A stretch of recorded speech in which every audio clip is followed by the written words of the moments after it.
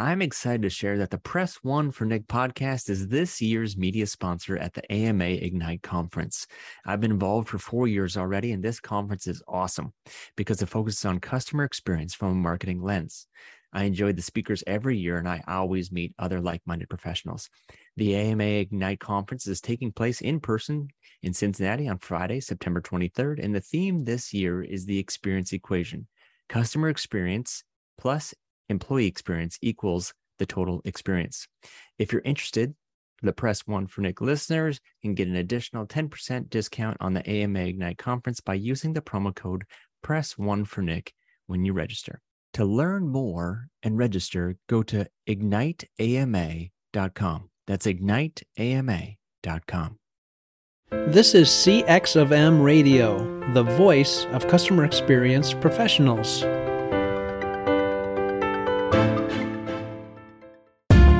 Welcome to another episode of Press One for Nick. Your host, Nick Glimsdahl, is the Director of Contact Center Solutions at VDS. Through conversations with customer service and customer experience leaders, Nick and his guests exchange insightful stories, best practices, and invaluable lessons they have learned along the way. Welcome to the Press One for Nick podcast. My name is Nick Glimsdahl, and my guest this week is Matt Dixon. Matt is the founding partner of DCM Insights. He is also an accomplished business researcher. He's a sought-after advisor in corporate leadership teams around the world on topics ranging from sales and marketing effectiveness to customer experience and customer service strategy. Matt is the author of the 3 Amazon and Wall Street Journal bestsellers, The Challenger Sale, The Effortless Experience, and The Challenger Customer. He's also a frequent contributor of the Harvard Business Review with more than 20 print and online articles to his credit. And his latest book, The Jolt Effect, How High Performers Overcome Customer Indecision, was co-authored by Ten McKenna and will be released on September 20th of this year. Welcome to the Press One for Nick podcast, Matt. Thanks for having me. It was great. You bet. So one question I ask every single guest is, what's one thing people might not know about you? I suspect that one of the things that people don't know, I was training to be a college professor before I ended up writing books on sales and customer experience and these kinds of things. And how I got there is kind of an interesting path. But I decided about maybe 51% of the way through getting my PhD that I didn't want to be a college professor. And I actually wanted to do kind of, if you will, for-profit research for businesses about business issues like sales effectiveness, customer experience, customer service effectiveness. But it was too late to bail out. So I fell victim to the sunken cost fallacy, got my PhD. And I guess I always have that as a fallback. If I want to go teach political economy in college, like I can go do that at a later date. But so far, the sales and customer experience research route seems to be working out. So I'm going to stick with it for now. So you still had to do the research. I did. You're still potentially writing books as if you would potentially as a professor. So yeah. that parallel is still there. Some of the expertise that you've put in, the work you put in has maybe made you even a better Matt Dixon that you would have been as if you were a professor. Well, I like to think so, or it might be I think my mom never thought I was like a legit PhD until I wrote some books and articles. So then now I think I feel like I've crossed that chasm with her. You're like, hey mom, how many books do I need to write? Is Jolt good enough, or do I need to write another one? Very cool. So let's talk about Jolt. And there's a whole lot of questions. It was a really good book. And I think there's a lot of knowledge that can be taken away, both from the people that want to focus on sales, but also just the indecision itself. Yeah. And so the first question I have for you is, how far through that journey process, because it's no longer the days that people will call Matt Dixon and say, hey, tell me more about your product. They're now going through that journey and looking for videos or tutorials or a white paper. So how far through that buying journey now do customers make before they ever make it to that company? Yeah, that was actually, Nick, a problem, if you will, we wrote about in the Challenger Sale, which was really this idea of customers learning on their own. We found in our research that the average customer, so if you look at business customers, the B2B customers, they're almost 60% of the way through the learning journey or purchase journey before they ever reach out for a demo or ask for time with a salesperson or reach out to a vendor and say, hey, can we talk? In the consumer world, it's even farther down the path. So, just think about like the last time you bought a car or a mobile phone or a laptop computer or any number of expensive purchases that you're like, hey, I want to do a little bit of research, make sure I get this right. We're like 80-90% down the path before we decide what to choose. So and a lot of this is driven by the amount of information out there, which we talk about in the Jolt effect is one of those things that actually seems really great as a customer, that there's so much information out there and we can do all of our own research, but it starts to actually work against our ability to make a decision, because it's that fear of like the thing I didn't read, the review I didn't read, the white paper I didn't consume, the Gartner Magic Quadrant report I didn't go through, the webinar I didn't attend. Maybe that was the piece of content that would have, laid bare all of the problems, all the pitfalls, all the things to avoid doing. And now I didn't do enough homework, and now I've got egg on my face, right? So, and that's of course only one source of indecision, but it's a big one, and something we write about in the new book. And when somebody does get egg on their face, it's the brand that they've built internally that are saying, man, I screwed up. If I screw up again and if I get more egg on my face, I'm probably either not going to get promoted or I'm gone out of this organization because of the risk that I am associated with. Yeah, that's right. And look, if we were to, the first book, The Challenger Sale, is about this problem of customers learning on their own. And what do the best salespeople do in a world where customers are learning on their own? What we wrote about is that they bring the thing that the customer couldn't learn on their own. So they focus less on asking the customer what's keeping you up at night. They focus more on showing the customer what should be keeping them up at night. Now, this new book, The Jolt Effect, is really about this problem of customer indecision. So what happens when the customer says, Nick, I'm sold. Like I am convinced that the way we do things today, it's suboptimal. You've created a burning platform. I'm jumping off. I'm abandoning ship. And you've showed me that your solution, your product, your service is what I should buy, because it's going to make all this problem go away. It's going to make things a lot better for me. It could be, if you're a consumer, for my family, for my finances. If you're a business leader, for our profitability, for our risk exposure, it's going to solve all these problems. I'm with you. Let's talk turkey. Let's start talking about an agreement. And what often happens in sales is that between that point where the customer says they're on board, they start kind of talking themselves out of it. They start, they get cold feet. They start hemming and hawing. They stop showing up for Zoom calls, for demos. They start, the time lag between their email responses gets longer and longer, and those responses get more curt and more curt as they go. And they start wringing their hands and wondering, like, am I actually making the right decision here? And what's so interesting is that in sales, for, I would say forever, really, but at least for the past 40, 50 years, the conventional wisdom of sales has been that the only reason a customer gets cold feet after they've agreed to move forward with the purchase is because you haven't put their status quo to bed. You have not beaten their status quo. You haven't shown them that what they're doing today is clearly suboptimal. You haven't created that burning platform. Maybe you haven't convinced them that your product or service is a much more compelling alternative, or maybe they're not convinced that the change journey is worth it, right? It's going to be a lot of time and energy, and is it really worth it? And you haven't overcome that inaction inertia. But it's got to be one of those reasons. And so what happens is you get these customers who have cold feet, and salespeople go around like with their beat the status quo hammer, and they just like, every indecisive customer looks like a nail. And what we found in the research is that more often than not, going back to try to create that burning platform, dial up the FUD, the fear, uncertainty, and doubt, make the customer squirm a bit, show them the cost of their inaction, or to try to reconvince them of all the benefits of your product and your service and your solution, all that stuff actually ends up making the situation worse, not better. And that was puzzling to us. In fact, we found it was an 84% probability that doing the thing that we've been taught to do for decades now actually will backfire, make it more likely the customer does nothing. And it wasn't clear why until we kind of started peeling apart the data a bit. And what we realized is we had to kind of ask a bigger question, which was, what would motivate a customer to do nothing? And what we found is there's actually two discrete drivers of inaction. The first one is the one we're all familiar with, which is they prefer their status quo. They think what they're doing today is good enough.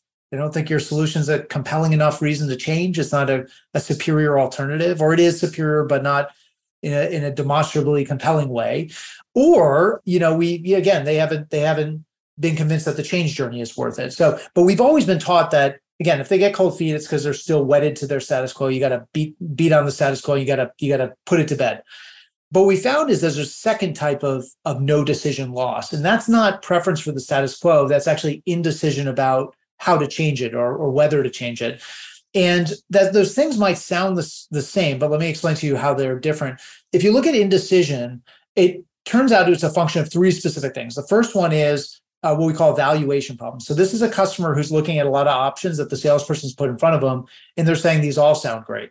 And they're afraid of choosing the wrong one. And if they choose the wrong one, that could become an irreversible decision. And again, they've got egg on their face because they picked option B. They should have picked option A.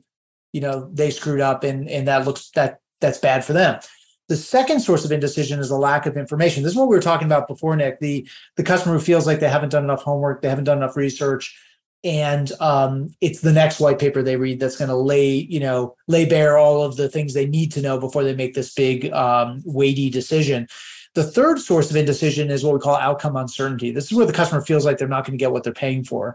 Not that you're not going to deliver the product or service. It's more that they won't achieve the benefits that you have described to them and the ones you've projected with your ROI calculation, the ones that you used or that your business case is predicated upon, right? When you went to the CFO's office and you asked for budget, those outcomes, you're signing up to deliver those outcomes. And it's the customer worried that I'm taking a leap of faith here. And what if this thing goes sideways? And if it goes sideways, best case, I have egg on my face. Worst case, I could get fired for this, right? And especially that becomes especially hard for these customers as we enter into potentially an economic downturn, right? More scrutiny, more eyes on big decisions, more hemming and hawing, more consternation. That outcome uncertainty really starts to weigh on our customers. So those three things, I'm going to pick the wrong option. I haven't done enough homework. I might not get what I'm paying for. Those three things have nothing to do with the status quo. They're not about the status quo. And you could easily have a customer who says, Nick, I'm with you. What we do today stinks. I want to move forward with you. But which version of your solution? Have I done enough homework? And have you given me any guarantee of success that we're going to achieve these outcomes that you've painted for me? So that helps explain why when you go back and you treat every indecisive customer like a nail and you just beat them with your status quo hammer, those things can actually backfire when the customer's not actually wedded to their status quo. They're worried about something else. And what they're worried about, as you said before, Nick, is that personal fear of failure. I am going to look bad, and I might put myself in jeopardy if I don't do all my due diligence and consume as much content as possible, do all my homework. If I choose the wrong thing from among a bunch of options that look great, and if I don't negotiate with this vendor to get any kind of safety net, any assurance that this is all going to pay off, if I don't do those things, that's going to be bad for me. And so those are the things that turns out when we do the math, it's indecision about changing the status quo is actually the bigger driver of deals lost to no decision. It's not preference for the status quo. Preference for the status quo is only about 44% of no decision losses. 56% of the time, the customer agrees the status quo stinks and they're ready to move forward, but instead they're struggling with one of those three fears of failure that we just talked about. In a competitive market, does your customer service stand out from the crowd? One way to offer a better experience is by moving your contact center to the cloud. But with so many options to choose from, how do you know which solution is the best for both your business and your customers? That's where VDS comes in and guides you to the best solution. They understand your clients' pain points, business outcomes, and goals. Then VDS designs, implements, supports, and provides 24/7 managed services. From start to finish, VDS is committed to finding the best solutions for your clients' needs. To learn more, go to www.govds.com or find a link in the show notes. Yeah, so one of the ones that I want to touch on is they're pretending, or they think that they have to be an expert themselves.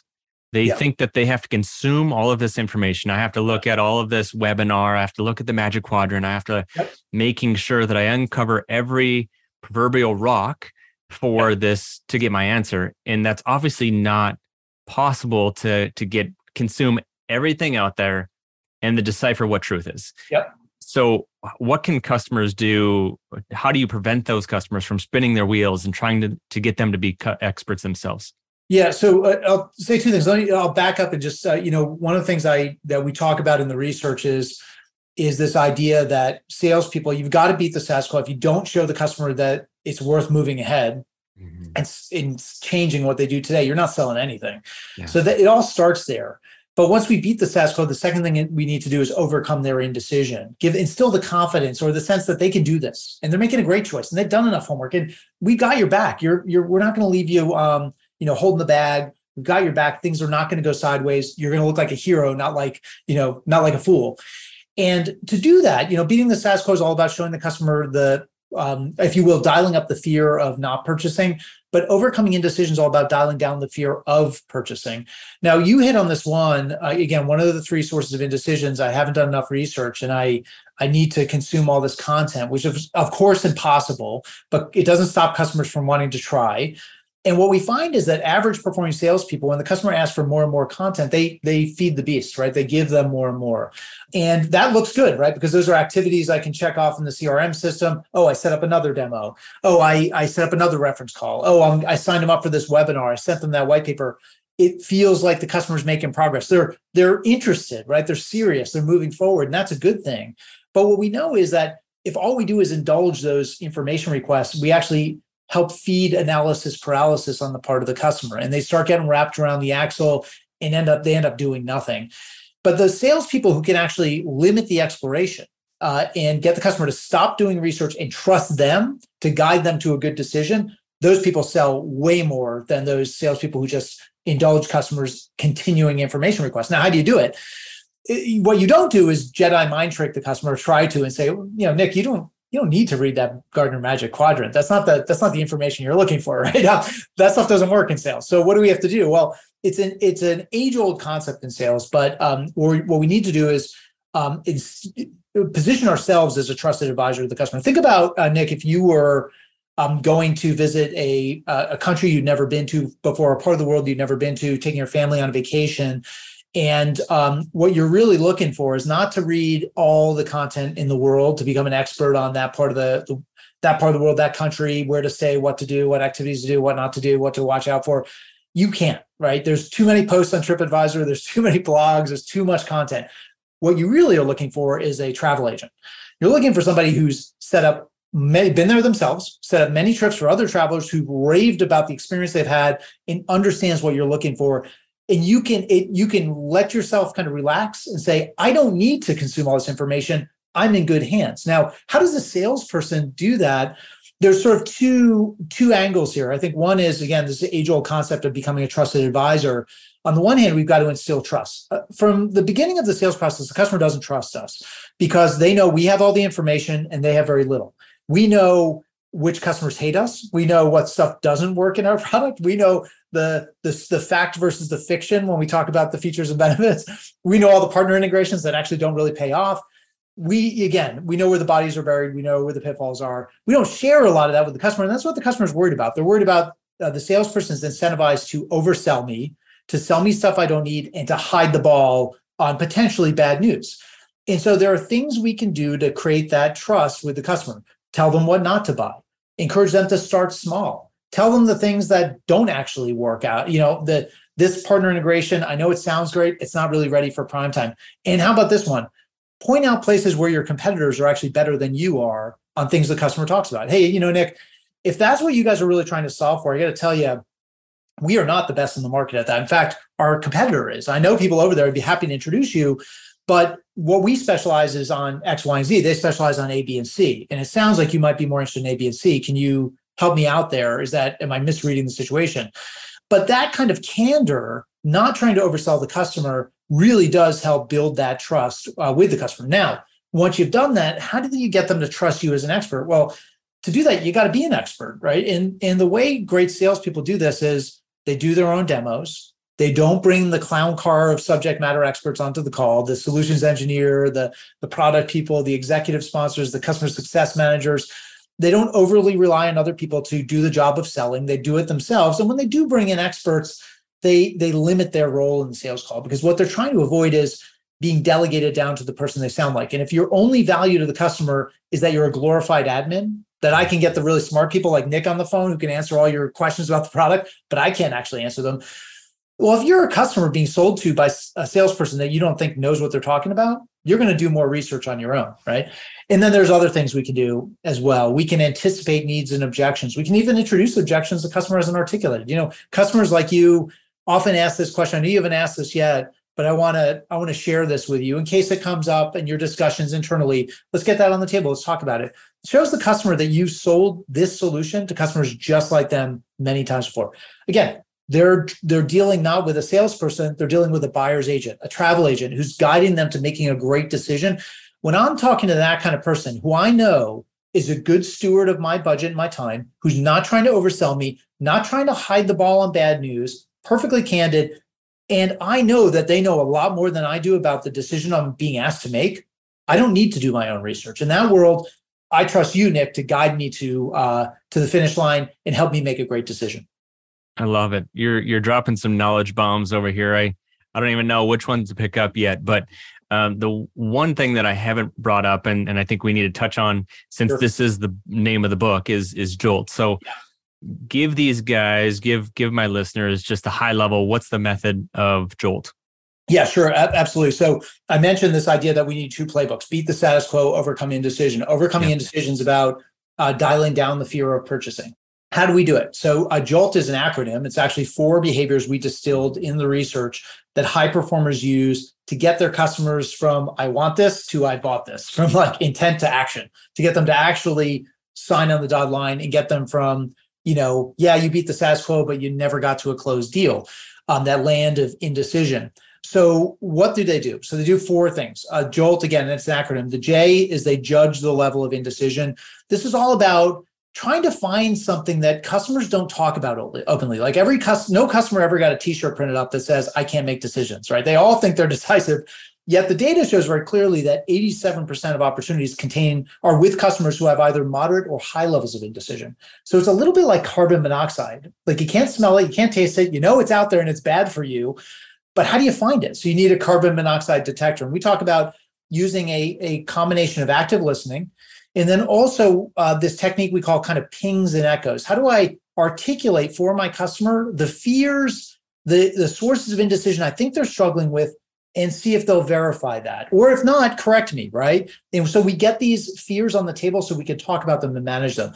For a salesperson, that is invaluable because what it tells you is, how do I forecast this deal? Should I disqualify this deal? Is this a garbage truck that I shouldn't be spending time chasing? How do I actually, what's my game plan to get the customer to make a decision, right? What's the depth of their indecision? Where's this coming from? Is this person personally indecisive? So that's the J, judging the level of indecision. The O, offering a recommendation. So, look, it's great to put lots of options in front of your customer, but we know from Barry Schwartz's work in the paradox of choice, endless choice cuts both ways. It feels good early on, but it becomes a bad thing later on when we have to actually pick something. We have to decide, what do we take out of our shopping cart? What are we not going to buy? Because when we do that, we're closing off doors and that doesn't feel great. And so what we found in the research is best salespeople will narrow up the consideration set and guide the customer to a set of choices, all of which are good, and then put their personal seal approval on one of them to instill the sense of self-efficacy the customer has that I can do this. These are all great options, and this person's telling me this is the one I should pick. It's like going to a restaurant, go think about like going to the Cheesecake Factory and all those endless options on the menu, and having that waiter is like, there's a big difference between somebody who says, Nick, you say, what should I order? What's good here? And they say, what are you in the mood for? Like, not very helpful. But for that waiter who says, this is my favorite, but if you're in the mood for something lighter or you're like a seafood fan, I really like this dish as well. Yeah. Narrowing up the consideration set. Now I feel like this is awesome. I can forget everything else and I can pick something. L is limiting the exploration. We talked about that before, but fighting the customer's urge to do endless amounts of research and become an expert themselves, which they will never be. How do we do it? How do we become that trusted advisor, get them to stop spinning their wheels with endless research? The T, taking risk off the table. Remember we talked about that outcome uncertainty. I might not get what I'm paying for. What are the things we can do, both formal and informal, to give that customer the sense that we got their back? They're not jumping off a cliff without a safety net. We've got their back. They're not going to look like a fool. They're going to look like a hero. Here are the confidence givers we can provide that help the customer kind of settle down and realize this thing is not going to go sideways. You're not going to be called to answer for a really bad decision. You're going to look great. And here's how we're going to make that happen.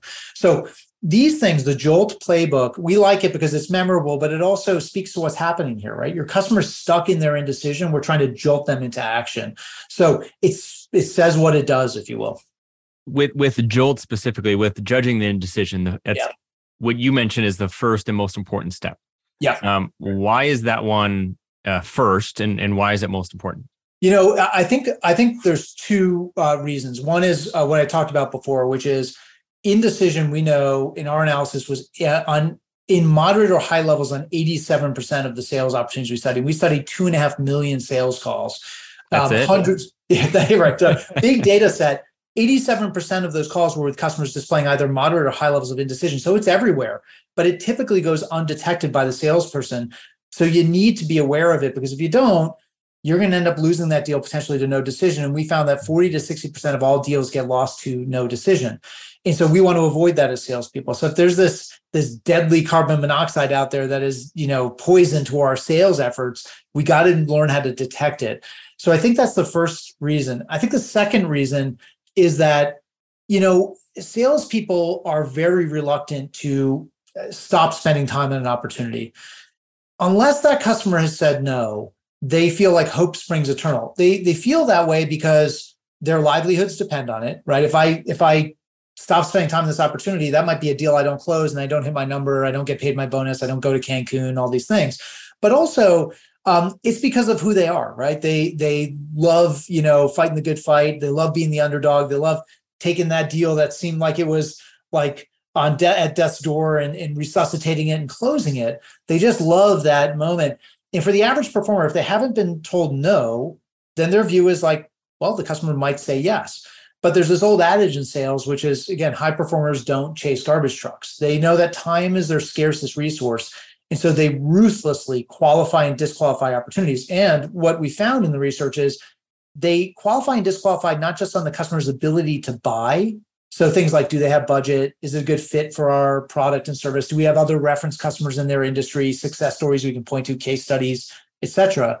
So not just on their ability to buy, but also on their ability to decide. So they're doing much deeper levels of qualification and disqualification than we ever realized before. And the average salesperson is not doing this stuff. And again, it's a real head fake when you get a customer who seems like they're making progress, right? We went from the demo, we did the team build, we built consensus across the buying committee. We're now in with legal. We're talking to procurement. We're in InfoSec. We're moving the deal down the pipeline, or down the funnel. But that customer's still struggling with sources of indecision, which you're going to realize in the 11th hour lead to no decision, and then they start ghosting you. And that is a sign that there was indecision lurking that you could have detected and done something about earlier on. Yeah, I like the carbon monoxide analogy too. I can see the Jolt logo across the carbon monoxide. I think that should be a stress ball that looks like a carbon monoxide. I think that you got to be sending that out here shortly. But what we've talked about prior too is there's a lot of traditional salespeople that are saying this is the way that's always done. I've been in sales for 30 years and I've made this, and look at my NASCAR deck of all the things that I've sold. So when you bring up this Jolt effect, what type of nerve is that hitting them? And they're like, well, I'm not going to do that. That's just another way to do business. Yeah. What kind of rebuttal do you have to these guys?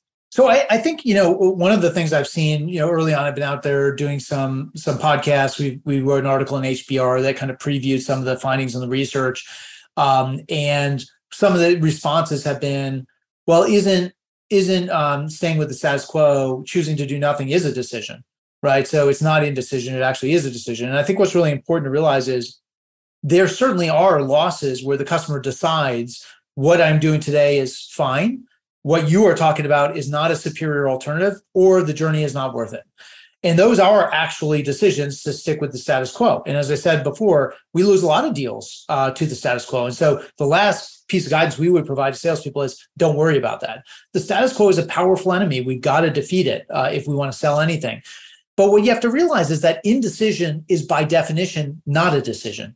These are customers who are still thinking about it, right? We in 2.5 million sales calls, we identified hundreds of thousands of phrases, utterances, and things customers say. The one that was most correlated with lost deals was, I need to think about it. That is the kiss of death for a salesperson. And the salesperson would much rather, they should much prefer to be told no than to be told, I need to think about it. Because the customer needs to think about it as a customer you continue to pursue. But they're wrapped around the axle with one of those sources of indecision. they have not decided to be indecisive. They can't make a decision. They can't make forward progress. And so I think it's really important for us to understand that the customer, when they make no decision, some of that is a decision. I made no decision because I preferred the status quo, and you didn't demonstrate that I should leave my status quo. Fine. That is a problem. We've got to put that to bed. But it's only 44% of our deals lost to no decision or to inaction. 56% of the time, they're not making a decision because they can't make a decision because they're afraid of picking the wrong thing. They're afraid they haven't done enough homework, or they're afraid they've been given no assurance of success from you, the salesperson. It's such great advice. The one question I loved, and I'm going to ask it to you now, which is also in the book, and I'm purposely not making this a really long podcast so that other people get us a glimpse of what you can provide. But one of the questions is how are sellers supposed to fight an enemy that's never been taught to recognize and has never been equipped to defeat?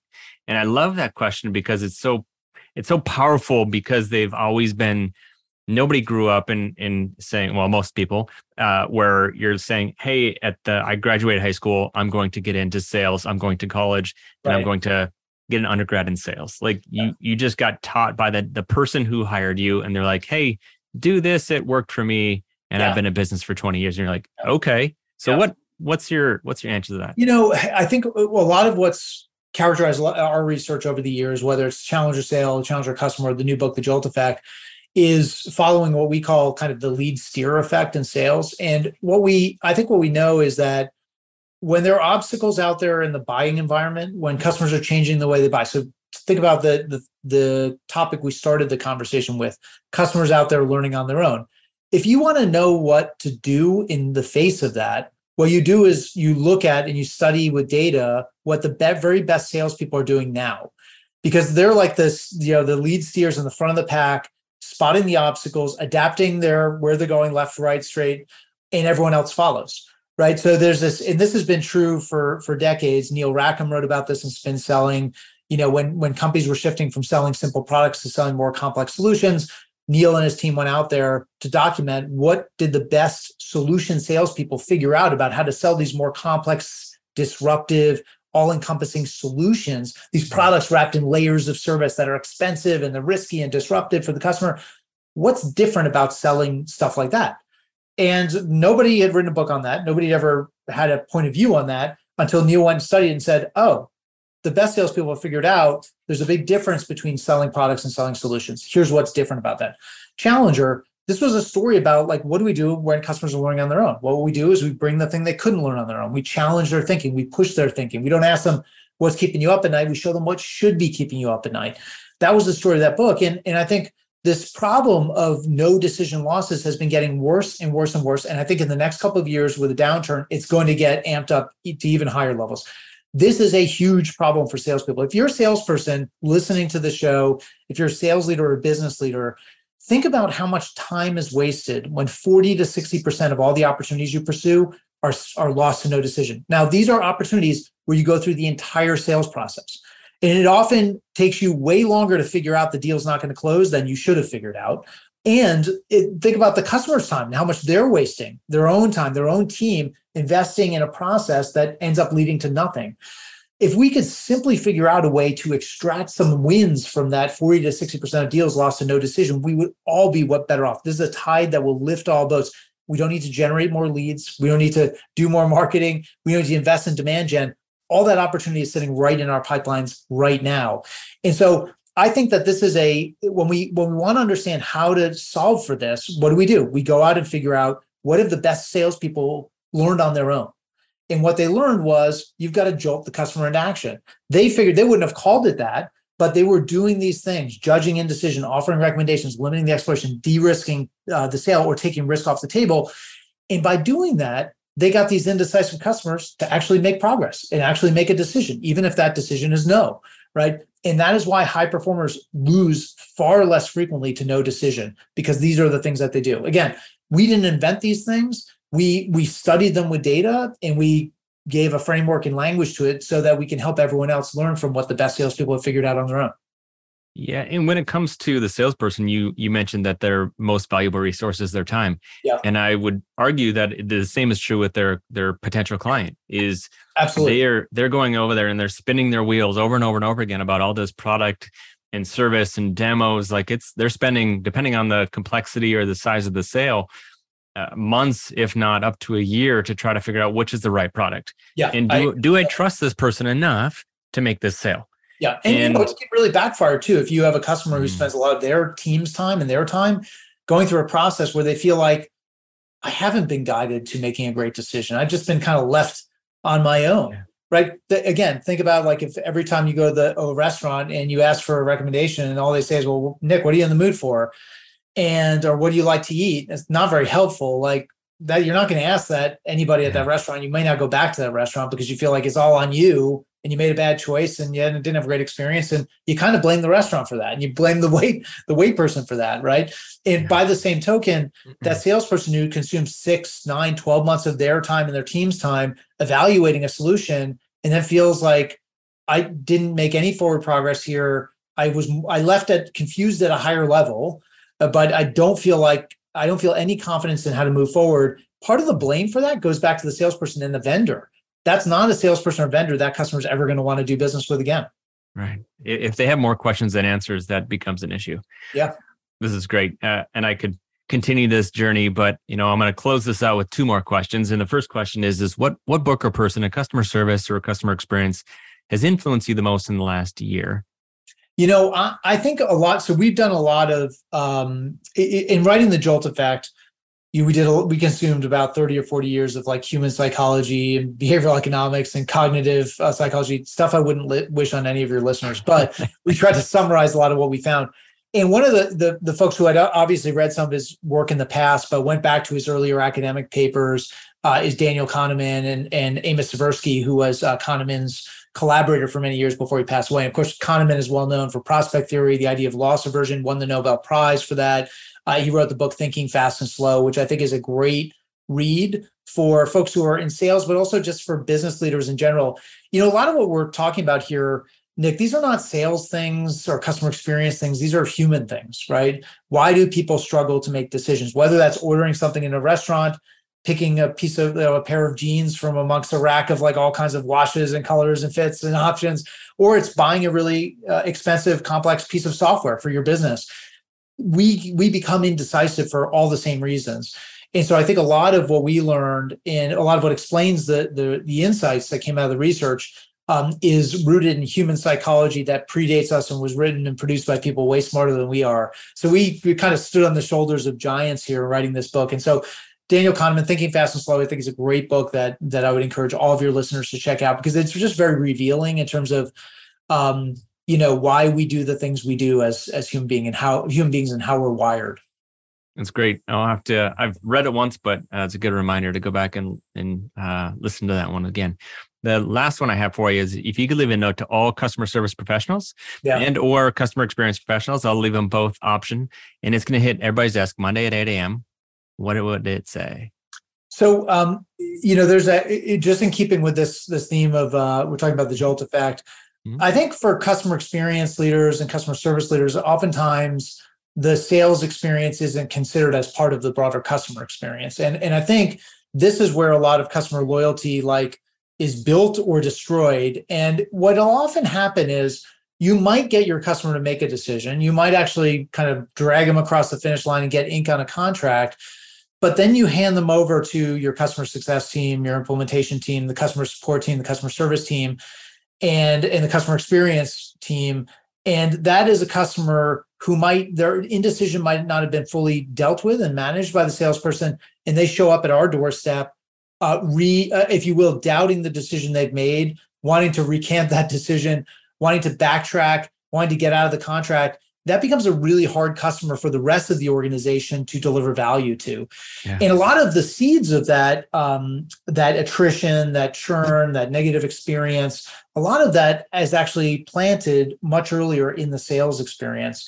And oftentimes a function of salespeople who just kind of, pound on that customer and drag them across the finish line and manage to get ink on a contract, but the customer doesn't feel like they've made a great decision and they're immediately second guessing it and they're looking for how do I get out of this?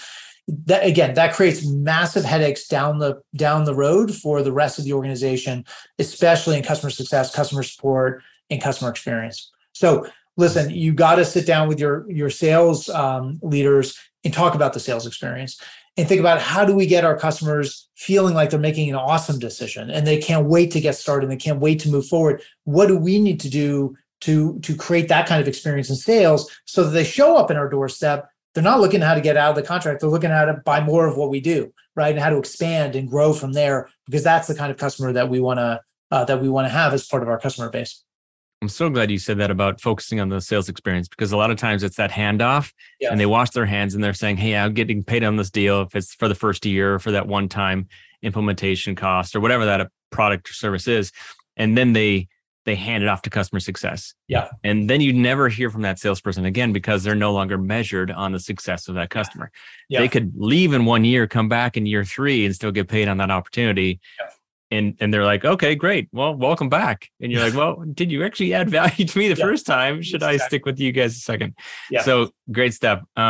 For my listeners, if they want to learn more about Matt Dixon, if they want to buy books or all the books that your mom are proud of, where do we find these? Yeah, I would say if you want to learn more about the work that we're doing, I would come visit us at DCM Insights, at dcminsights.com. Or if you want to learn more about the Jolt Effect and get some free resources, some free content, and also learn about, hey, if you manage a sales team, you work with a sales team, how do we bring some of these Jolt skills and start getting our salespeople more equipped to overcome indecision? There's a whole bunch of content we put out there that you can subscribe to and get access to at jolteffect.com. So come visit us there and learn much more about the expanded universe of the Jolt Effect. That's awesome. Thanks so much for your time. It's been a blast, and best of luck on September 20th with the success that you plan to have. Thank you, Nick. Hey, listeners, can you think of one person who would benefit from the information you learned today? If so, please consider sharing this episode with them. And last, if you would like to receive all the quotes and book recommendations from all my guests, you can go to pressonefornick.com/podcast. Thank you for listening to this episode of Press One for Nick. If you enjoyed the podcast, please subscribe and share. Until next time, focus on your customers. Thanks for joining us for this session of CX of M Radio. Be sure to rate, review, and subscribe to the show, and visit cxofm.org for more resources.